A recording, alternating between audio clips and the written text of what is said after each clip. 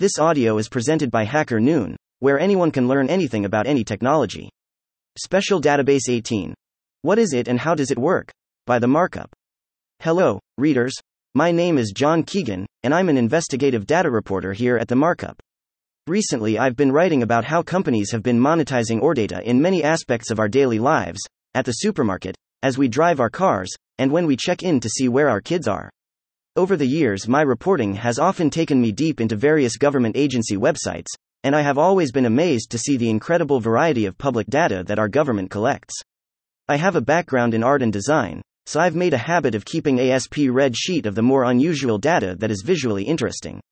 Last fall, I started publishing a newsletter called Beautiful Public Data that lets me share to a wider audience these quirky collections, alongside reporting on why and how they came to exist. For Beautiful Public Data, I've written about the official federal style guide for America's highways, a crazy chart showing how our radio frequencies are sliced up, and the National Library of Medicine's database of 8,693 pills. As a reader of The Markup, you'd probably like it.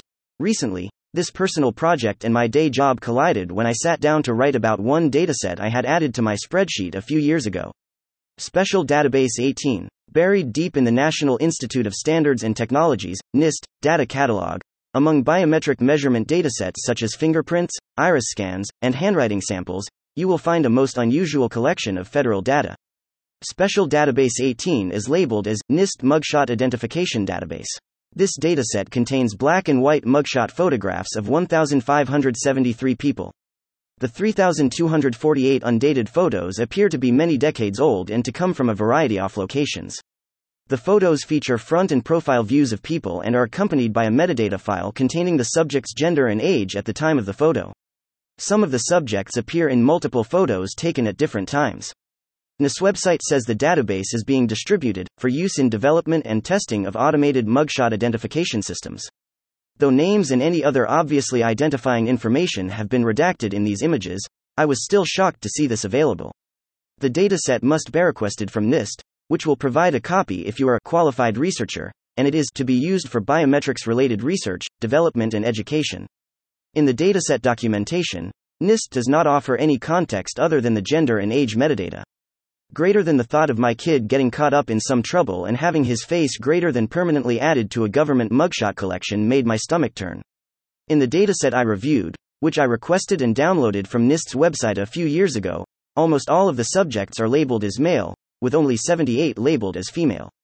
Perhaps the most notable number I found while looking through this dataset was that 175 of the subjects were minors at the time their mugshot was taken, with 10 of them under the age of 15. There are even 2 12-year-old children in the collection. I'm a father of a 12-year-old, and the thought of my kid getting caught up in some trouble and having his face permanently added to a government mugshot collection made my stomach turn. I originally found this dataset because of Beautiful Public Data, but I have to admit that I paused at even considering this dataset for the newsletter, as it is obviously not a correct fit. But in my role as a curator of unusual visual data in government archives, this dataset is hard to ignore. One of the biggest lessons I have learned as a journalist in my time at The Markup is that when you find something that seems bad, sort by harm. In this case, that meant loading the data into a Python notebook and quite literally sorting by age. These photographs are depicting people at likely one of the worst moments in their lives, and it shows. Bandages, black eyes, and fresh wounds hint at grim, untold stories that led them to the moment of their photo. Among the people in the photographs are sailors and soldiers and bus drivers. One photo of a woman crying was particularly wrenching. Some of these photos are blurry, smudged snapshots, while others are evocative portraits that are hard to pin down in time.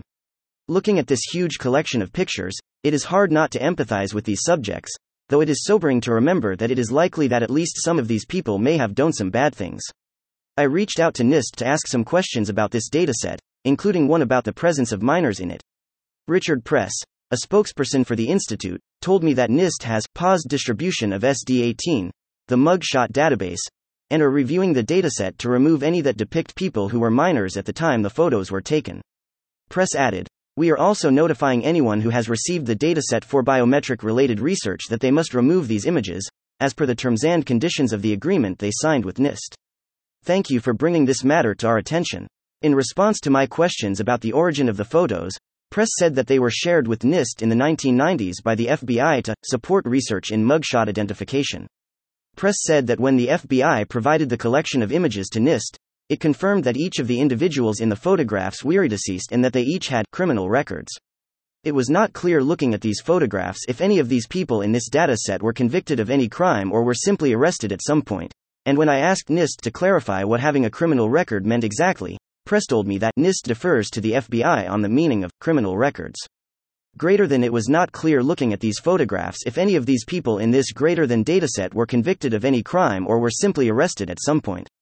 The intended use of this data does not appear to be training facial recognition models.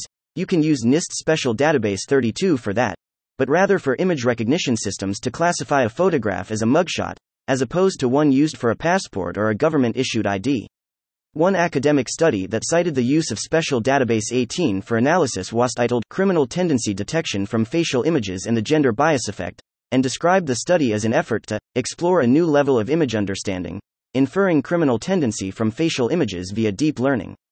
The study has since been retracted by the publisher as the authors failed to seek approval from their ethics committee before working with sensitive human biometric data. I have submitted a public records request to both NIST and the FBI for more information on the dataset's origins. Mugshots as public records. State laws vary widely regarding the classification of mugshots as public records.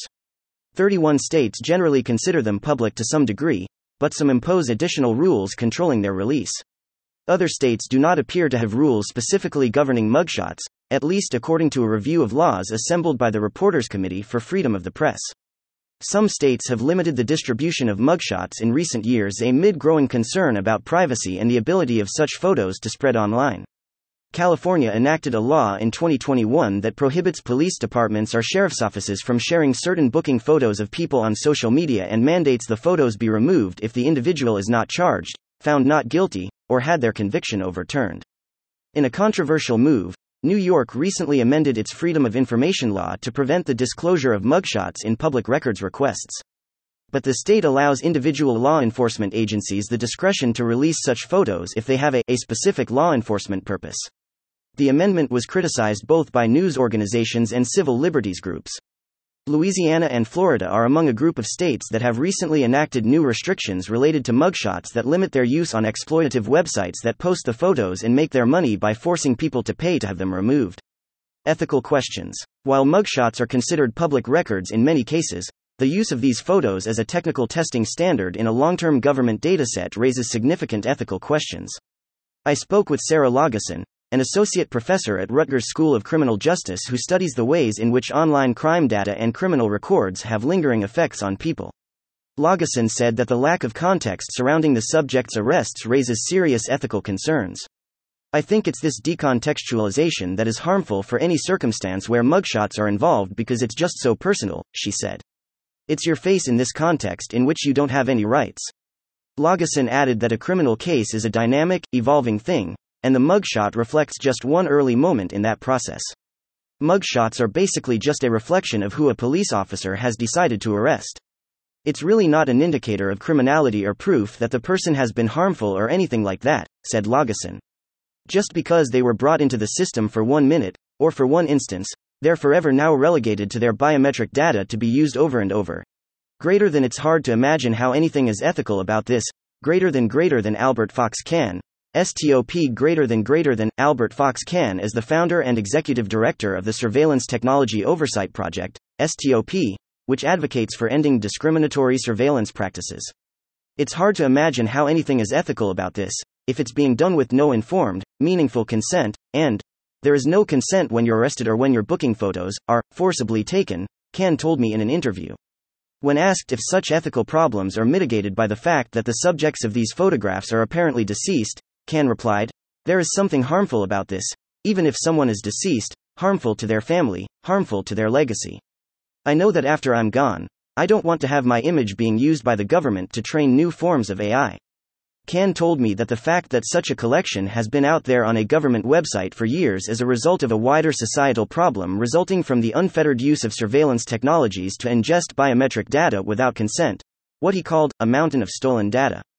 Press said that, to the best of NIST's knowledge, no subjects or their families had been notified that they were included in this dataset, and no subjects or their families have ever contacted NIST requesting to be removed from the dataset.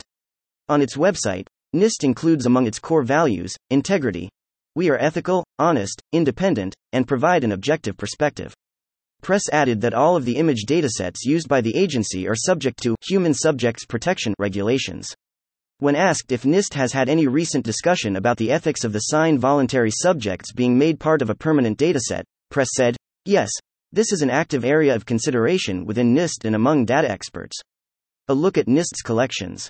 The National Institute of Standards and Technology is set apart from most federal agencies by the wide array of standards and measurements that it works in for many industries. Founded in 1901, NIST is part of the Department of Commerce and was created to help boost American commercial competitiveness by defining and maintaining measurements and standards that would help the U.S. catch up to more established European industrial leaders. NIST's mission: to promote U.S. innovation and industrial competitiveness by advancing measurement science, standards, and technology in ways that enhance economic security and improve our quality of life. Diving into NIST's website yields all sorts of interesting collections of data. NIST is the official keeper of time for the U.S. government. NIST maintains a large amount of physics data, including tables of atomic weights, properties, and isotopic compositions for all known elements. There's a collection of fundamental physical constants in the known universe, where you can find the precise values of the speed of light in a vacuum, 299,792,458 meters per second, or the Rydberg frequency, 3.289-841-960-2508-64, times 1015 Hz. NIST also has its own online store, where industrial labs can order standard reference material for a dizzying array of items, both mundane and exotic. For $1,107, you can buy 170 grams of peanut butter. Looking for a good source of industrial sludge?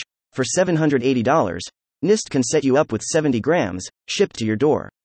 You can outsorter Lake Superior fish tissue, urban dust, organic contaminants in smokers' urine, frozen, and slurried spinach. From a purely bureaucratic perspective, this mugshot database perhaps seemed to fit neatly beside these items as yet another standard reference material in NIST's collections. But today, decades after the photos were taken, their presence reminds us that the recent leaps forward in machine learning are fueled by mountains of data, and that includes real human faces.